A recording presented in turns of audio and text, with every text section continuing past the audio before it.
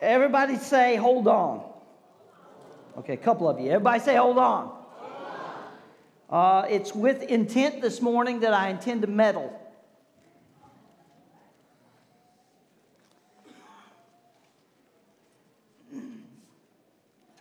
I'm bringing the sermon series 2020 Vision to close today. My wife and I, along with the other leadership team, will be in the Dominican for the next 2 Sundays with the kids. And so David Campbell's going to be sharing some things with you that are incredibly powerful over the next 2 Sundays. Today, as we start to close this particular sermon series, I think it's important that not only do I get real personal with what the Holy Spirit has shared. I mean, he got personal with me, so welcome to the club. But it needs to be something in a sense that settles it for our church too, our ministry as a whole. Something that leaves us with the push, I think, to remember what God has shared with us over the last 4 or 5 weeks. It's a familiar scripture that I want to start with today, but I want you to hear the heartbeat of the Lord in it as we read it. In Isaiah 43, verse 18, God is speaking here through the prophet, and he's really expressing the heart of a Redeemer in this chapter, who he is and what he wants in our lives. I find that a lot of times in personal prayer, God never lacks with the knowledge of what I want. I never leave prayer without God knowing exactly what I want. But as we learn to pray more, and as God settles into our heart and life what it means to really sit down in prayer, you'll begin to realize that in prayer time, God wants to deposit himself into you. And that's why I say that I think prayer changes me more than it changes things. Don't get me wrong, I believe that God moves on behalf of our prayers, and our prayer has power, and God can move and change things because we agree with him in the Spirit. But I also understand that my heart begins to posture towards God's heart the more I spend time with him. Does that make sense? The more time you spend with your spouse, the more time you're able to almost finish thoughts and sentences. And it's the same way with God, that the more time that I spend with God in prayer, the more that you understand and receive his heart in every area. Listen to what he says here as he's sharing through the prophet the idea of him being a redeemer and what he wants in our lives. Watch this. Do not remember the former things, nor consider the things of old. Behold. Everybody say, understand. I will do a new thing. Now it shall spring forth. Shall you not know it? I will even make a road in the wilderness and rivers in the desert. So, Father, bless the reading of a word to the hearing of our ear and the receiving of our heart in Jesus' name. And everyone said, amen. I firmly believe with all my heart that God is trying to get our church, our ministry, and us as individuals to a certain place. I believe that. And I also understand that God taking us to that particular place as a group of people who have joined our hearts together because of the joining of the Lord and what God is doing in our ministry as individuals. I also understand that the key to getting to that place is a journey in of itself.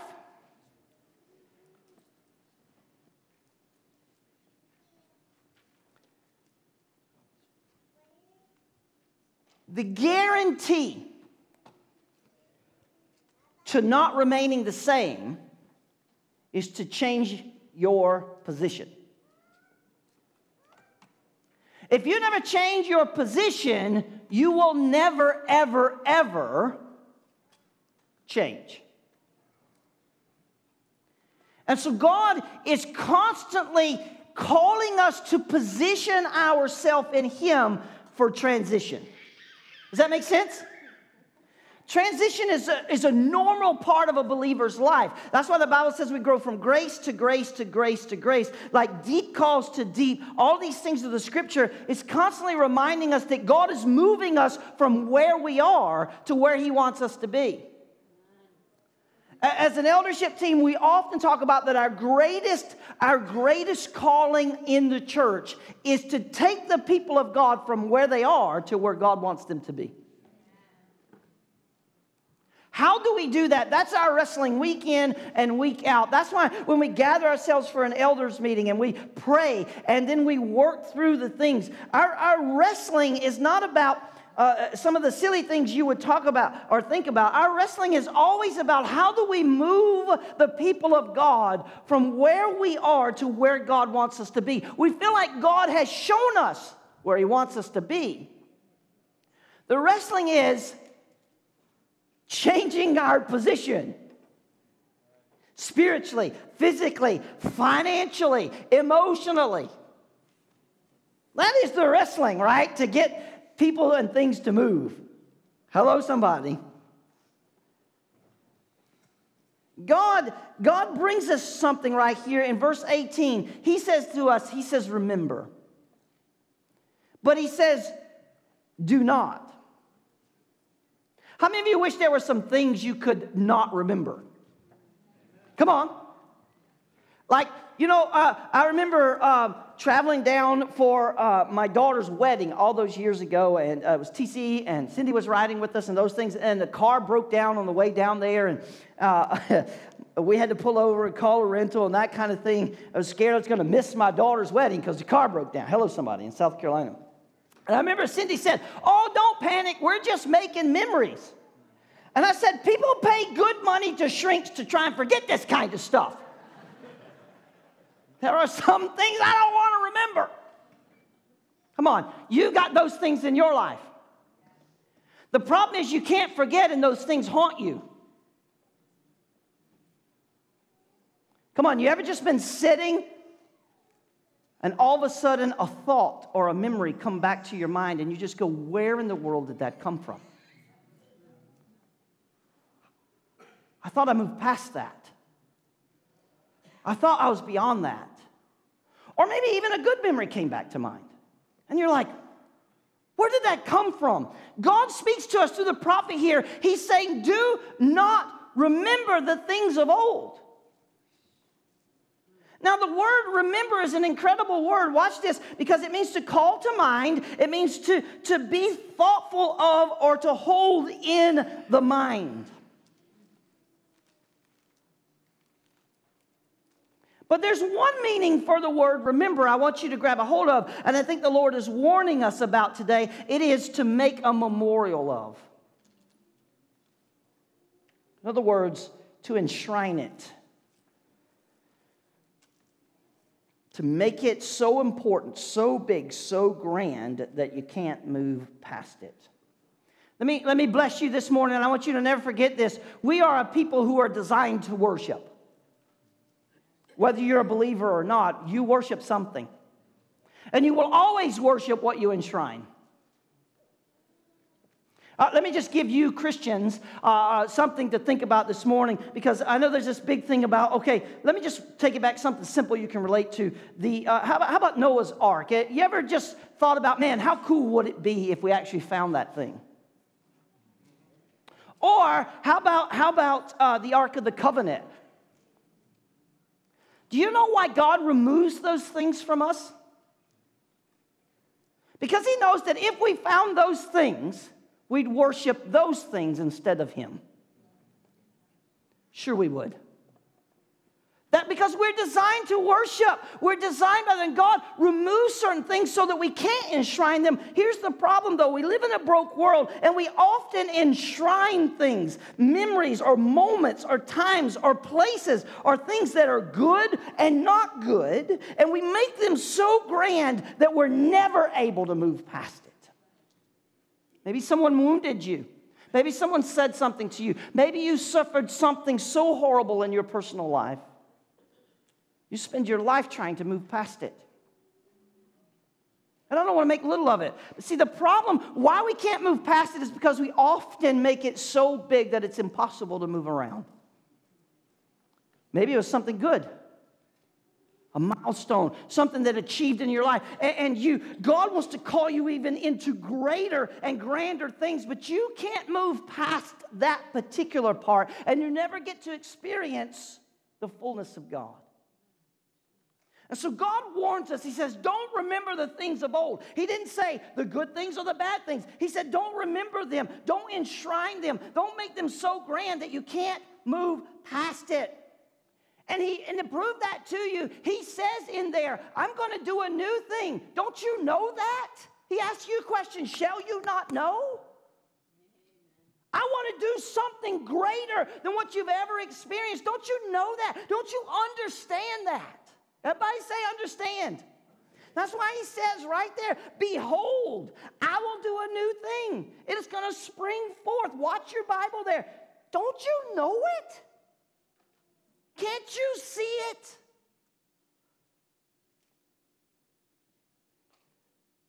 Here's what I'm trying to get to you. It is absolutely possible that God would want to do something new, something better, something greater, something more grand and more magnificent than we've ever seen or experienced, but we can't experience it or see it because we're still worshiping past experiences.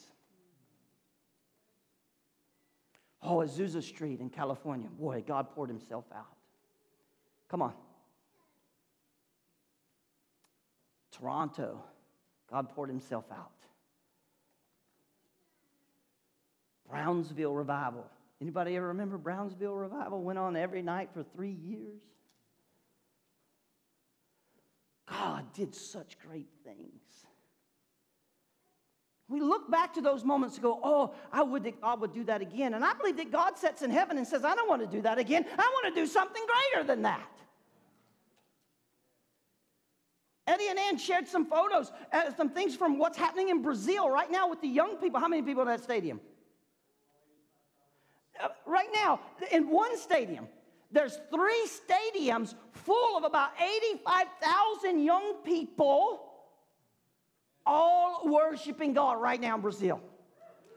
It's unbelievable. Not for a soccer game. Young people, not old folk who love Jesus. Oh, you know what I'm saying? No, young people who are on fire for God. See, don't let the TV tell you what to believe. There is a fire moving across the earth, and God is moving inside of the church. Don't let the TV tell you that Christianity isn't on fire or having an influence. They're not covering. Why wouldn't they cover it? 85,000 people in one stadium, and yet 3 stadiums. They couldn't just hold it in one stadium. We think about all the things that limit what God can do. All the things when your crazy preacher gets up and tells you what he thinks God is saying, and you just walk away sometimes going, man, that guy's lost his marbles.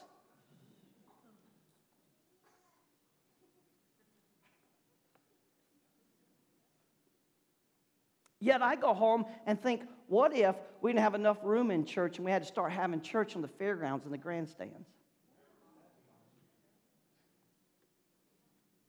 Talk about problems. We wouldn't have parking issues. See, God is moving, and he's saying, don't you understand? Don't you understand that I don't want to be limited? Remember not. He's saying, don't let enshrined memories of the past keep you from moving forward. Now, I want to be thankful for the great memories, and I don't know about you, but see, I have the experience of being back down when we rented the Seventh-day Adventist church, amen? And I remember those days, and they were great times. I remember the days when, there's 50, 55 people in church. Raise your hand if you remember those times. Yeah. But God was with us. And his dream was being deposited among us. And we could not imagine all of the things then that God would do through us between then and now. And I'm thankful for those memories. But I don't want to be a prisoner to the past, good or bad. I don't want this ministry to be a prisoner to the past, good or bad. I want to see everything good and bad as God preparing us for more. God says it's time for a new thing. It's time for a new thing.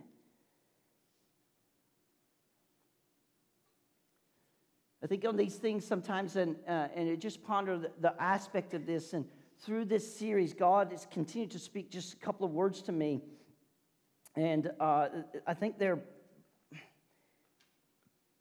powerful enough to just put them in our mind that position for transition is important. I don't pretend to know everything that God has in store for us. No one does. Not as a body of believers or individuals. But I do understand that the word transition implies movement. And that God is never wanting me to be satisfied where I'm at. Ever. He's never wants me to be satisfied with where I'm at. He always wants me to be in a position of transition because movement is coming. Transition speaks of progress or forward movement. Come on, church. It's always about leaving one place and going to another. Can I give you an illustration, and we'll talk about it a little bit. I don't have time to read your Bible to you. I'm trying to shorten my sermons down. Elisha and Elijah are a great example of positioning for transitioning. It is a great example because it doesn't mean that one that you're leaving is lesser than the other, even though there's more to come. It just means proper positioning happens because of proper foundational moving. Now watch this. It's good. Let me just share this quickly with you. If you know the story, you can go with me quick. Now Elisha couldn't get to Bethel without leaving Gilgal. He couldn't go to Jericho without leaving Bethel. Listen, you can't get to Sturgis without leaving Centerville this morning.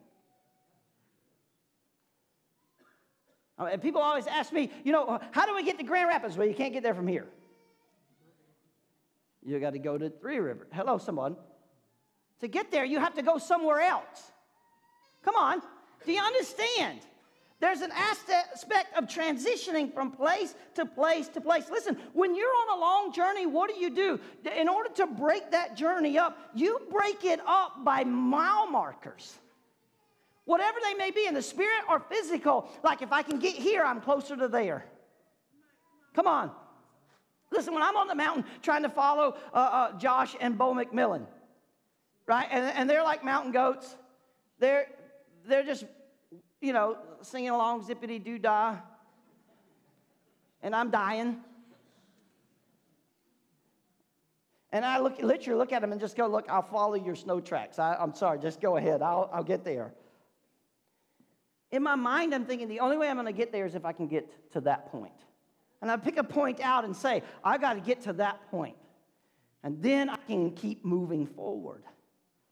It's incredible to keep thinking that way, that God transitions us from something to something to something to something, right? God always moves us from someplace unto someplace else. Transition means leaving something behind. Somebody say amen. This is why you don't like transition. It always means leaving something behind. Transition is something that requires participation. I'm setting you up. You don't even know it yet. Transition cannot happen by accident. It's a choice. Transition is always about cooperation with the Holy Spirit. Now, let me just speak to you personally for a moment. And I want you to just hold on. Maybe you need to hold yourself and not your neighbor. But some of you have been begging for personal transition.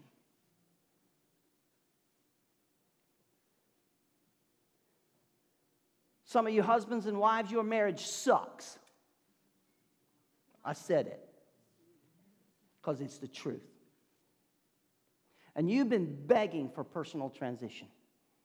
You've been fasting, you've been praying. I'm not saying you haven't been doing the things that you should be doing spiritually. You've been begging God to move. You've been trying to figure it out, and you've been wrestling and wrestling and wrestling, and you haven't seemed to gone anywhere.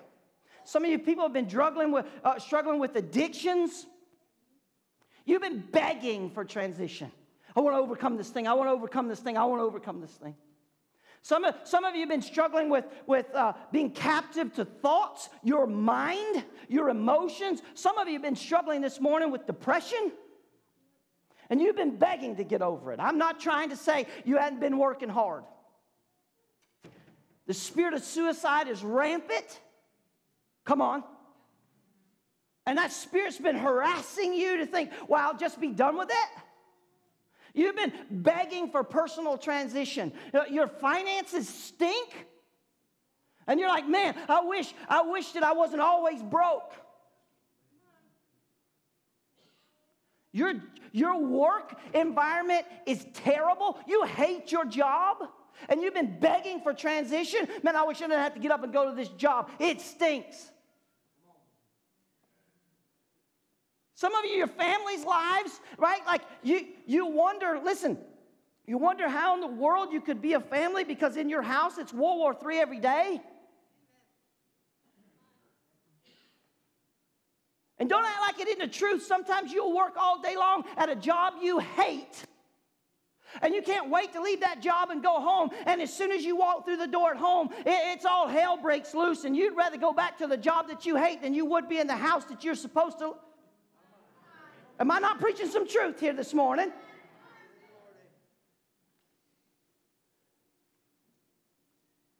Some of you have been begging for transition.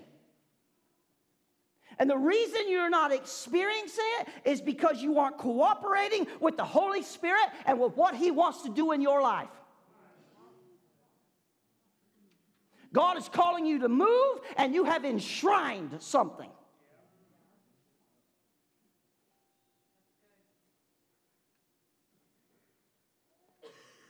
There's three main components to transitioning. Letting go of the old. Trusting God for what's next. And taking hold of something new. When I look at the church and I think about who we are, I think about all the good things and all of the bad things. And I think about all the things that would be easy to enshrine just to stay.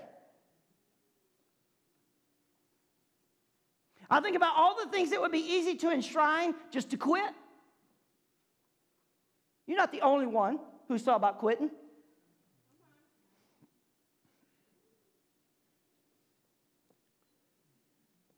We've been begging for transition. Lord, make this easier. Lord, make this easier. Lord, bring more people to help. Lord, bring in more resources. God, we've been begging for transition. Lord, why does ministry have to be so difficult? Come on, somebody. And we make that fun. We make that funny all the time, right? Like, ministry would be easy if it weren't for people.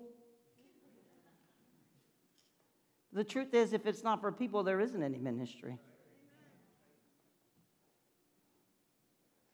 And God has given you and I the ministry of reconciliation. It's difficult enough, people, when we know that we have an enemy who opposes us at every turn, who does not want God's church to prosper or His kingdom to be established. But why make it more difficult when we have to hold on to the things that keep us from letting go of the old, trusting God for what He's doing, and taking hold of the new? Why is transition so hard most of the time? Because most of the time, the Holy Spirit doesn't tell us exactly where we're going. And again, we often say that if we don't attach ourselves to something that is greater than who we are, we never need God to get it done. And as a ministry, as a people, we have to continually put ourselves out there to say, God, we have added, we have embraced part of the vision that is greater than who we are. That way we know we're always dependent upon you to do it. The Holy Spirit is witnessing to our spirit that things are getting ready to change. Now, y'all just, your heart about fell out of your stomach right there. We must decide if we really want everything that God has prepared for us. We must decide if we really want everything that God has prepared. Firm Foundation Ministries, we must decide. Transition doesn't happen by accident. We're not going to wake up one day as a ministry and just go, wow, how? It was just by accident that we influenced the community. It was by accident that we just happened to send people across the seas to the nations. It was by accident that we planted church. It was just by accident that great, ministers were raised up among us, that pastors and teachers and prophets and evangelists and apostolic and the gracings were raised up among us, men and women alike. How did that happen?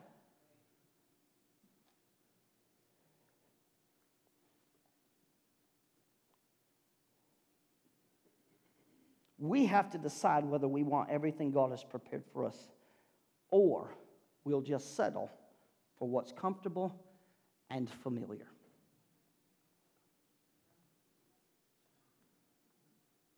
It's comfortable and familiar for Pastor Don to do all the preaching around here. And you need to understand my heart. I'd rather preach than eat. But that's not the nature of who we are. God has deposited things in your eldership team. God has deposited things in our young people, and we need to hear them. God has deposited those things in other people, and they only have the way to express what God is trying to express. We need to make room for that. Hello, somebody. See, let me share this with you. Dysfunction is terrible. Somebody say amen. How many of you are sick of dysfunction? Oh, come on. I got a couple of people that are. The rest of you just like it. That's the truth. Don't act like you don't. I'm going to prove it to you. Some of you won't change. Some churches won't change. Because even as bad as dysfunction is, we are comfortable with it.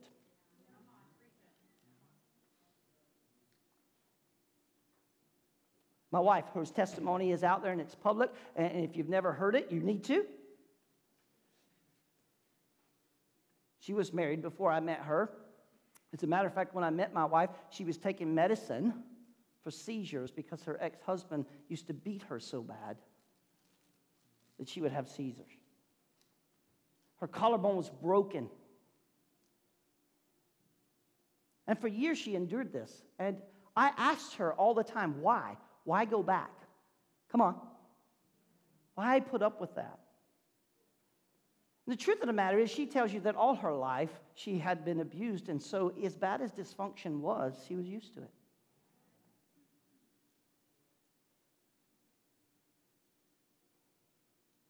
Now that's terrible. You think right now, why would anybody do that? It's no different in mine in your life with the thing we keep going back to. Do you realize the Bible says that you knew where I was going. Some of y'all know this scripture. It's in the Bible, so don't get mad at me. But the Bible literally says, as a dog returns to its vomit, so doth a man to his sin. Come on. You guys ever seen your dog puke and then eat it? What do you do? What do you do? Ah! The truth of the matter is that none of you would ever hit the snooze button again if the alarm that your clock made every morning was the sound of a dog beginning to vomit. You get out of that bed so hurry, boom, you'd be gone. You'd be so wide awake, it would be no good. Try it. And that's a disgusting picture in our mind, isn't it? But it's true, isn't it? You see people, God move in their life and get so delivered and so set free. And then in just a little while, they're right back. And you think, how could you go back to it? When God has provided milk and honey, why would you go back to onions and leeks? And it's the same with churches. As God wants to continue to move us, regardless of the dysfunction in the church. Why is that preacher so mean? Why isn't he ever settled? We prefer our comfort more than we want change. Your addiction, the reason you can't overcome it, you like it. And you know what you also like? You like being a victim of it. So everybody will feel sorry for you. You love being a victim more than you love being a victor. Let me tell you something. When Jesus Christ set me free, he set me free indeed. And there's no better feeling than being victorious. Amen. There's no better understanding than knowing that I'm not fighting for victory anymore. I'm fighting as a victor. And there's no battle in front of me that I can't win when God is with me. Because he said, no weapon formed against you shall prosper. He never said weapons wouldn't be formed against me. He just said, let the devil try. Let him try. Because there isn't anything that he's got that I don't have that's better. If you'll just embrace my victory in your life, you'll get over some stuff.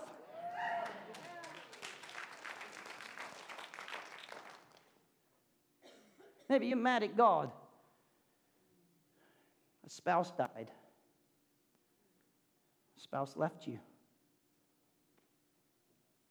You did all you could. I'm just being real this morning. And my question to you is, do you prefer to remain comfortable in your dysfunction, or do you really want change? Let me prove how important this is to you. See, Elijah's role in Elisha's life is incredible. I love it. Now, you may wonder about this sometime, but I'm going to explain it to you right here. If you've ever struggled with that portion of passage where Elisha begins to follow Elijah, and then Elijah says, no, don't. You're going to stay here, and I'm going on. And Elisha would say, no, I'm going. Over and over and over and over. You remember this story? I don't have time to read your Bible to you. Over and over and over again, Elijah said, no, don't go. You're not going. I want you to stay here. And over again, Elisha says, no, I'm going. So Elijah is actually playing devil's advocate for a minute. Just hang with me. Of course Elijah wanted Elisha to go. He spent 10 years with this kid. He spent 10 years sowing into him, training him, allowing him to walk with him. He spent all this time with him over and over and over. But he knew Elisha had to want it enough to transition. In other words, he had to want it enough to let go, to leave what was comfortable, to leave what was familiar, and go after the unseen and the unknown. Man, we've been talking to guys, you better get ready for this weekend, this guys' weekend, because in the eldership team, we going to deal with this wandering around in the wilderness. We're going to deal with it. The fact that we are still praying with you as men of God for the same things we prayed for you last year, it's time to man up. Your wife is sick of you being a little boy. Immaturity. It's time to get off this merry-go-round of stupid. If it hurt last year, let me help you out. It's going to hurt next year. If you keep doing this, you're not going to go anywhere. If we all, ladies, the same way. You wandering around in the wilderness with a bad attitude towards your husband? You're never going to be a blessing in your life. The Bible says nothing's worse in a man's life than a wife who's like a dripping faucet. Stop all your nagging. You can't be a gnat in the man's ear and expect him to be blessed.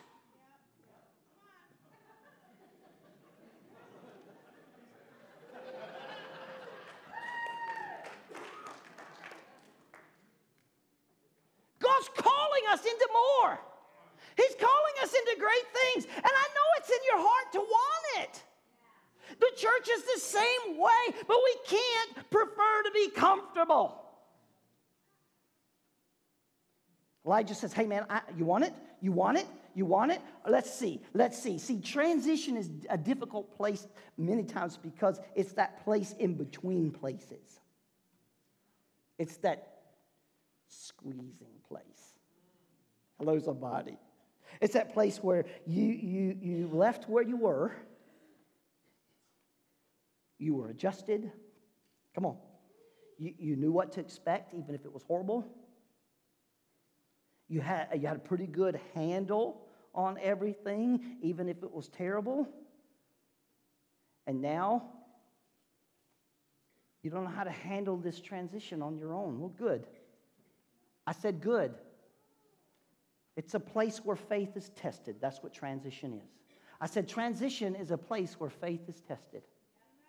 And let me just bless you this morning. If it's one thing that I have learned in my life, walking with Jesus since 1992, is the Lord never, ever, ever wants us to live a day without faith. Never a moment without faith. Never a moment without trusting Him and what He's doing in our life. And that's difficult because some days I'm just like you. Today, Jesus, can you just leave me alone? Can I just have one day, Lord, without you meddling? Hello? You're so silent, and I know that means you agree with me.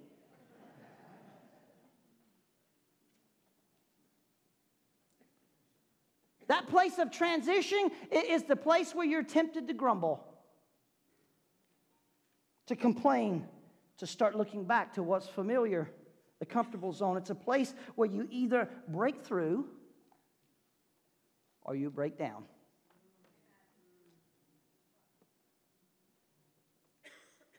It's where you prove God. You know that song we sing sometimes? Jesus, Jesus, how I love thee, how I love to prove thee more and more. You're a liar. I'm a liar. Sing that song. It's so beautiful. We get to that, and you're just like singing that. I love to prove you more and more. No, we don't. No, we don't. Because that means I got to live by faith in something. Amen. It's that place that's necessary because it's a proving ground. It's that place where my actions and my attitudes have to be more interested in following Jesus than it has to do with embracing what's comfortable, what's familiar.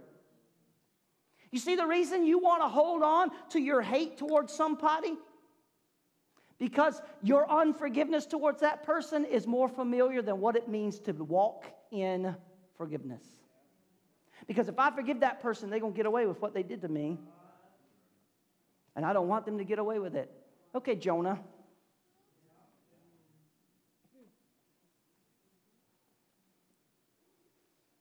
Forgiveness is never about someone getting away with something. Forgiveness has everything to do with God freeing you.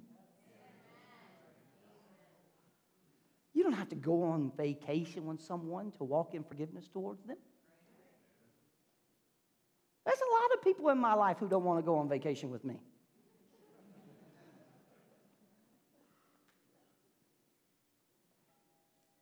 It's a place where we either break through or we break down.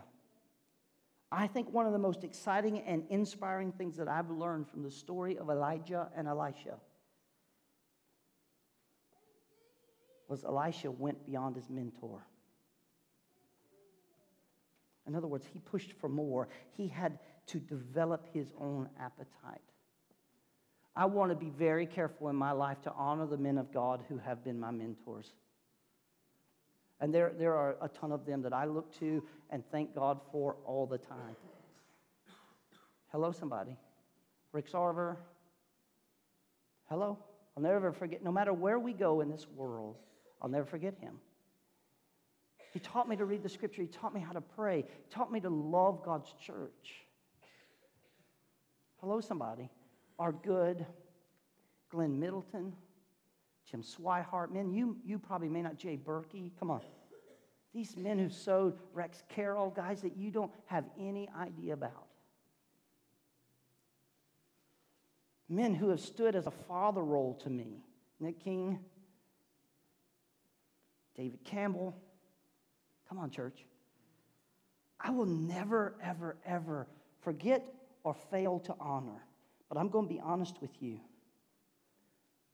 I too have developed my own appetite.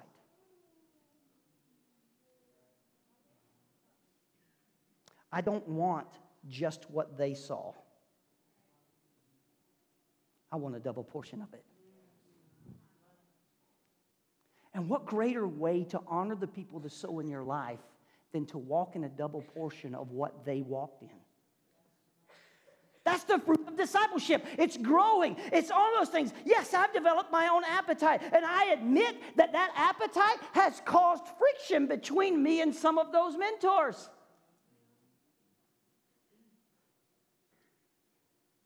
But yeah, I can't apologize for it. It doesn't mean that I neglect or throw them away or the good that they were in my life. It just means that I want what God wants, and that I feel like it's okay to look at the anointing that was on those men's life and say, thank you, God, for exposing it to me. But I believe you want to do a new thing. I believe you want to grow something stronger. I believe there's something else springing up, amen, that takes us above and beyond where we came from.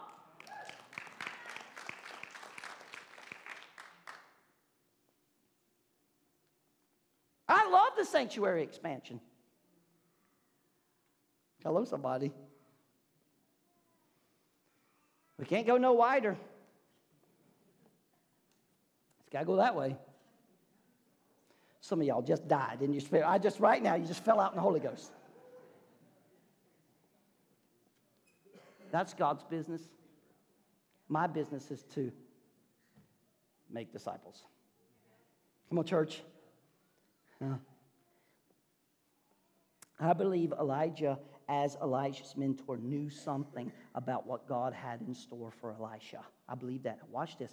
He perceived he was preparing Elisha for something greater. That's why the young people of this church are so important. This is why our children's church and our Sunday school hours for these young kids are not babysitting hours. And if you as an adult are refusing to get involved and help us to sow seed in these young people's lives because you think it's about being a babysitter more than it is about preparing them for the more that God wants for them, for this ministry, you have missed God. You have missed God. And the fact of the matter is, our teenagers shame us when they are more involved in sowing seeds in our young people's lives than we are. I told you I was going to meddle. Because the truth of the matter is, you call yourself a part of this ministry, but the most that you're involved in it is the Sunday morning service. And I'm going to be honest with you, this is not all God wants to do with us. That God wants to do so much more with us than just have Sunday morning services where the seats are full and the worship is great and the preaching is mediocre.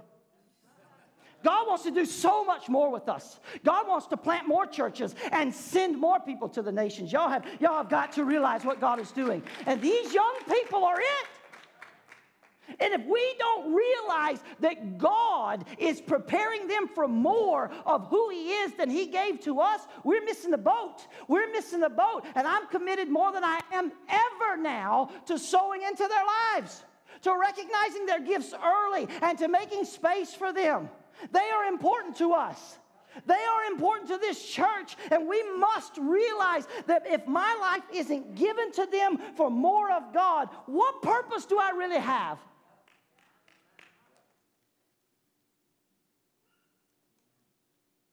You know why you can't get involved? Because you are so busy being comfortable in your dysfunction and refusing to transition out of it because you're comfortable with it, that your life doesn't have any more meaning than just surviving the day. Oh, somebody help me preach today.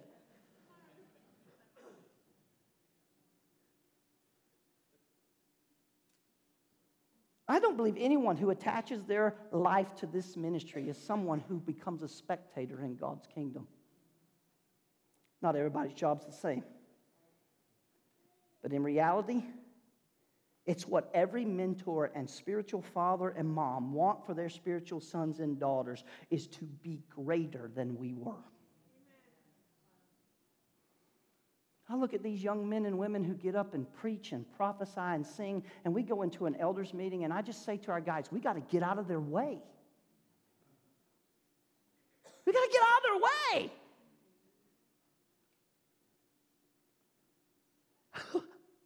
Like, are you listening to what God is doing? This is who we are. This is why we should be doing what we're doing. I want what God has for me and through me. But I want those who come behind me to have more of God than I ever had. And I need you to understand that if this ministry's passion isn't passing the mantle, who we are dies on the vine. And you can look at every ministry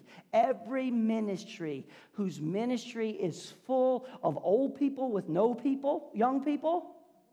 You wonder, as soon as they all die out, they close in the door. Come on, somebody. You want me to tell you why? Because they haven't made it their pursuit as a ministry to pass the mantle. Are our young people going to make mistakes? Absolutely. Come on. As we plant churches, are we going to do it perfect? No. But I got news for you. We ain't do this one perfect.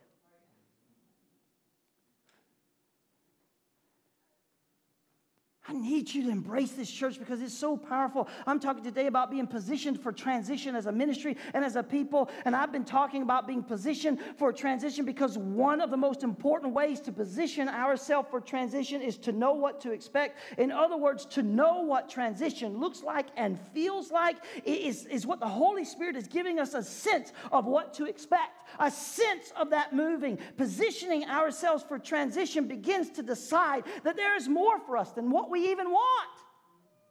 That there is more, something that's better than what we want. There's a better way that we want, and we need to learn it.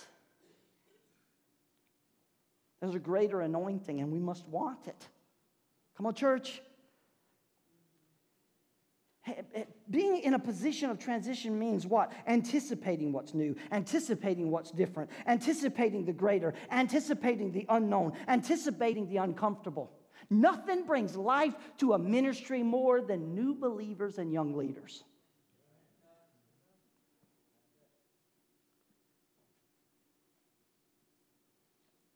But see, God gives us wisdom through experience in our older believers' lives in order to give that to the young people. Let me tell you something, young people. If you want to be a leader and you want to transition into what God has you to do, but yet you refuse to pay attention to those who are above you, God will never use you.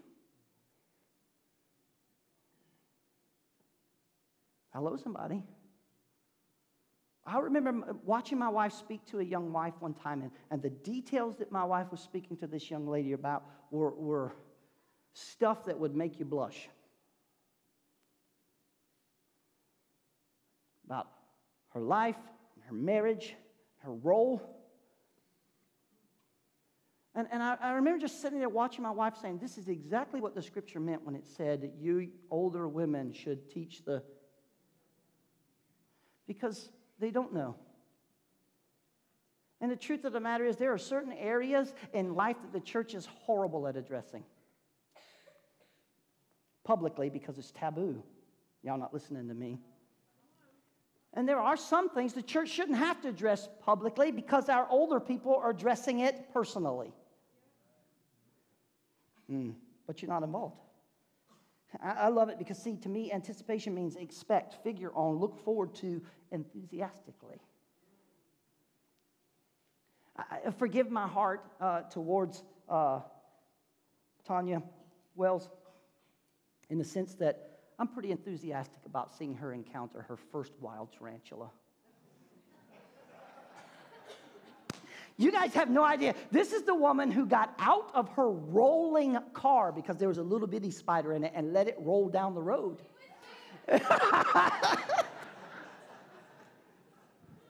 She got out of that thing. It was gone. It was see you later. It was huge. I'm enthusiastic. I mean, I don't know if there are any rubber spiders in the Dominican yet.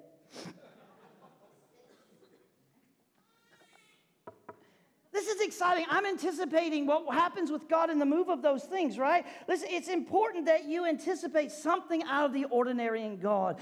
Part of the excitement of all right, camping or going on the trip, for me, on that mountain that kills me every time, is experiencing something new.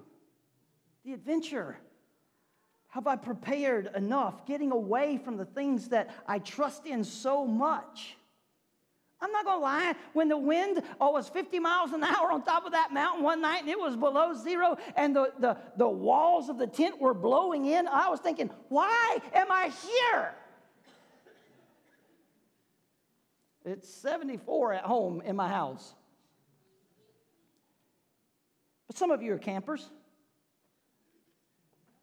Right? You go camping, why? Because you want to leave your microwave and your... No, wait a minute. That's not the camping you do in Michigan. I'm sorry. You guys trailer park. You have microwaves and hair dryers inside of your campers, don't you? Okay, that illustration didn't work.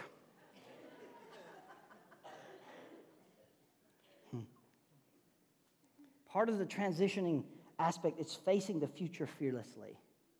Knowing that God's involved in the journey, church. Do you know that God is with us? Come on.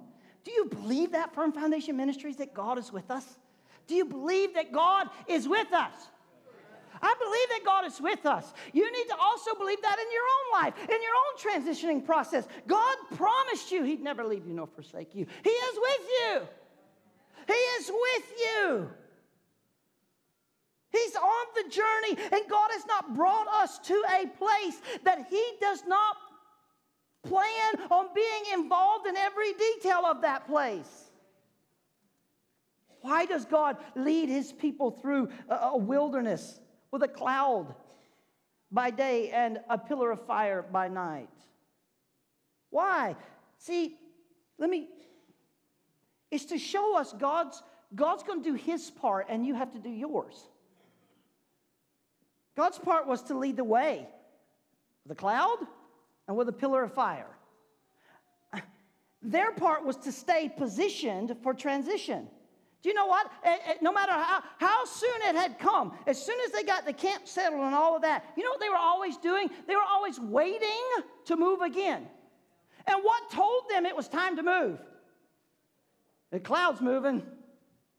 And do you also understand that if they did not move with the cloud, that there was an enemy that was following them in the wilderness and devoured them? His name was Amalek. I don't have time to read your Bible for you. He was devouring them because they lagged behind. Man, I just got this place unpacked. I just got this place all settled. Now the cloud is moving again. I'm not doing it.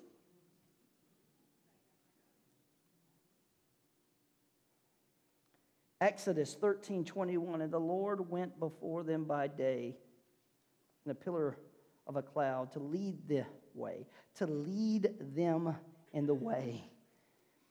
By night, by a pillar of fire, to give them light, to go by day and night. He took not away the pillar of cloud by day, nor the pillar of fire by night from before the people. In Exodus 40:36 through 38, and when the cloud was taken up from over the tabernacle, the children of Israel went onward in all their journeys. But if the cloud were not taken up, then they journeyed not till the day that it was taken up.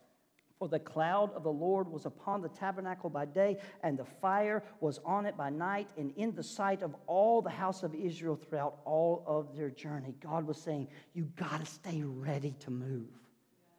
And that wasn't just a wilderness thing. Like when God told them that He was going to deliver them, they had to eat the meal in Egypt that night with their shoes on. Come on, ladies. How many of you get in the car and you're going to be on a little drive for a little while? Your husband is driving, and you know you're going to be in the car for a few minutes, maybe a little while, and you take your shoes off. Come on, raise your hand. Just show me. Yeah. You just take your shoes. You get all comfortable. Let me tell you what happens in my life. We're on this journey. My wife takes her shoes off. She gets all comfortable. We get to our destination. We pull into the parking lot. I'm driving around the parking lot looking for a place to park. Now, it takes a few minutes. We know we're getting out of the car. As soon as we pull into the parking lot, we know we're getting out of the car.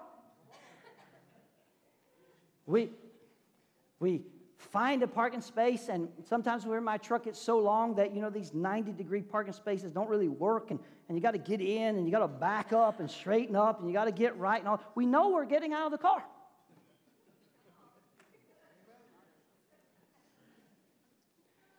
Finally get parked, put it in park, turn off the key. I open the door because I'm getting out of the car. I've known I'm getting out of the car since I got in the car. All of a sudden, it hits my wife's brain. Oh, we got to get out of the car? Yes. I got to put my shoes on. You should have put your shoes on when we pulled into the parking lot.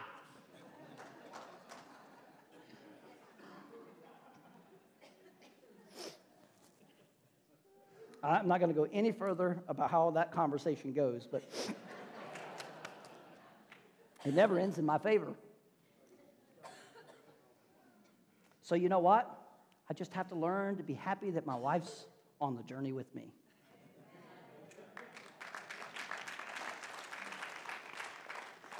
Now, she thinks it's really weird when I'm driving and I take off my shoes. What are you doing? Just following your example. Yeah, but you're driving.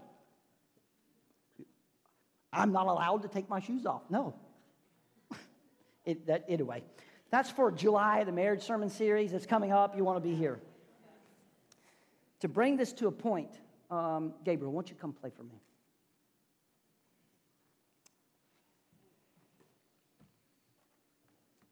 The scripture, I believe, is speaking to you and me as Firm Foundation Ministries, and even in our personal life. That God never intends for us to get stuck in a place good or bad.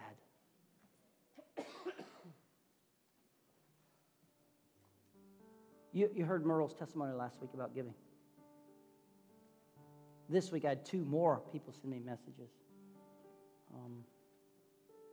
It's unbelievable.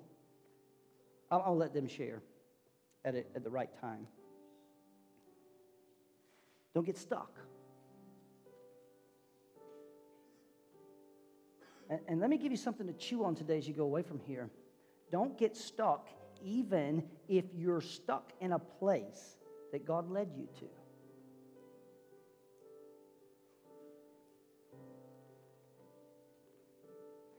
Don't get stuck even if you know you're experiencing a God thing. Stay positioned for transition. This ministry can't get stuck. We cannot get stuck.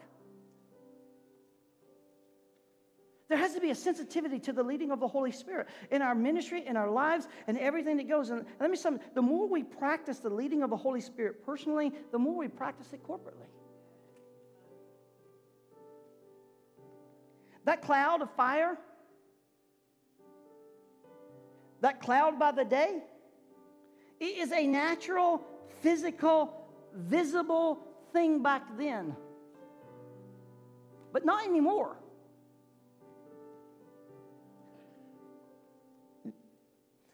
That cloud that traveled by day back then, and that fire that rested on the tabernacle by night and gave light. Listen to me very carefully. You want me to tell you why it's not physical anymore? Because it's inside of you. Come on! It's inside of you!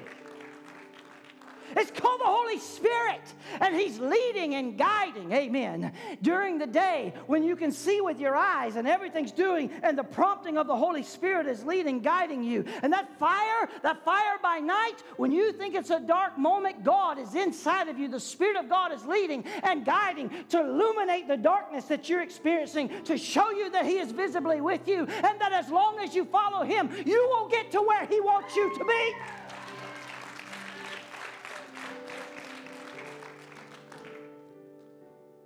Moses didn't know the way through the wilderness.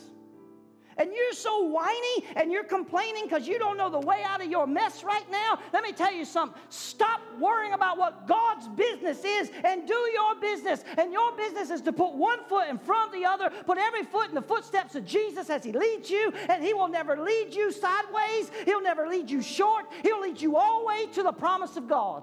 Every time. I want to encourage this church. Keep an attitude of transition. Moses' greatest responsibility is the same as mine. And that was to keep the people stirred up. To keep them in the spirit of anticipation of what God was doing among them.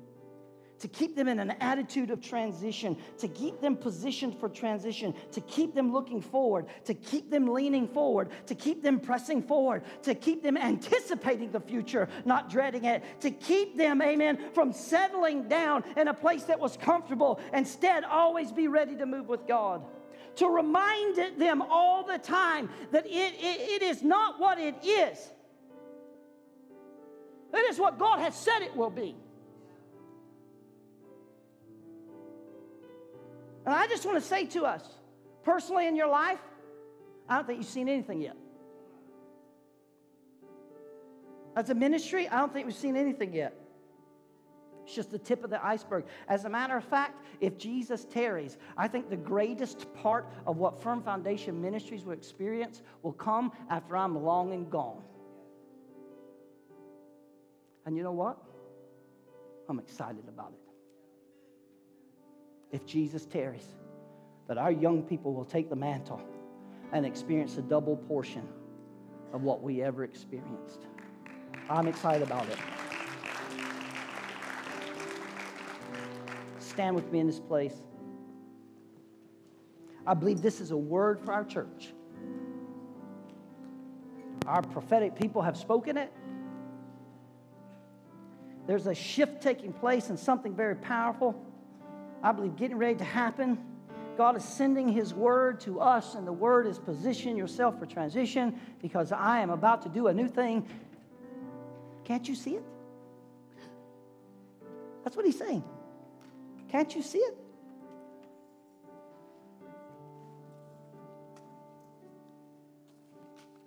This sermon series to me is one of my favorites because it keeps me focused, I think, on just the goodness of God. And it helps me see the things that I only could see in my mind years ago. And it keeps me encouraged in the days when they're hard and long. It keeps me encouraged when I go home and go, how come I couldn't help that person? Why are they not experiencing what God wants for them? Hello, somebody. It keeps me encouraged when the leadership meetings sometimes are, man, they push us, stretch us. And I go home from the meeting and my wife goes, oh boy, how was the meeting? And I'll say, it was good. And she'll go, no, it wasn't. Because usually she'll say, how was the meeting? I'm like, oh man, it was great. She knows.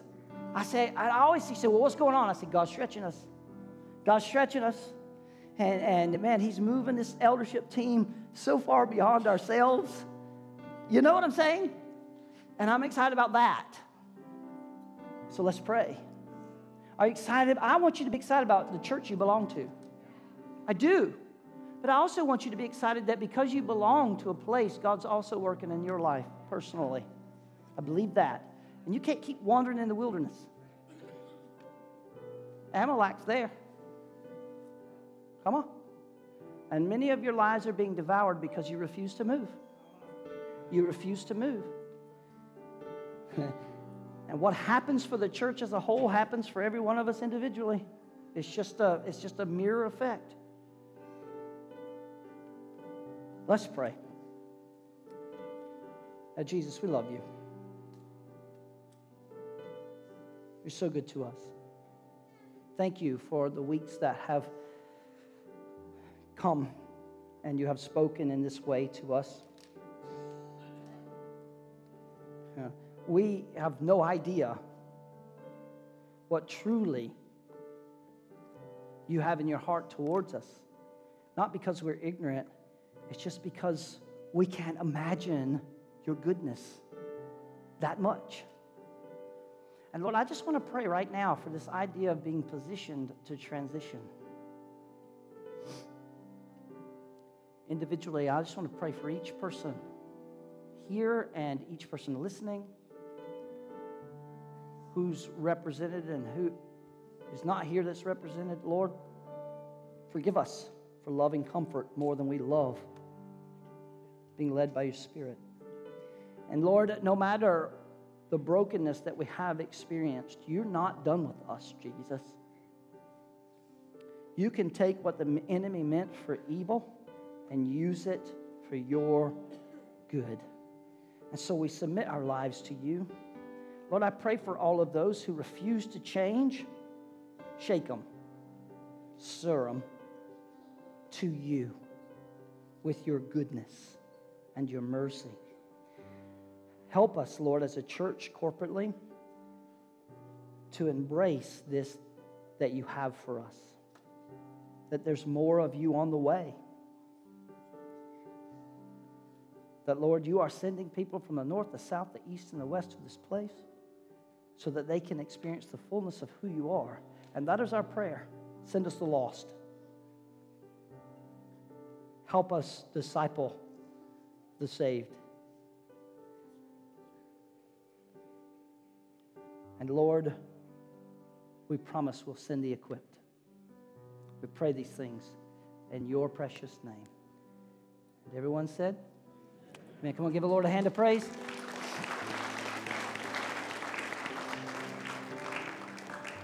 Turn around and tell someone you're positioned for transition.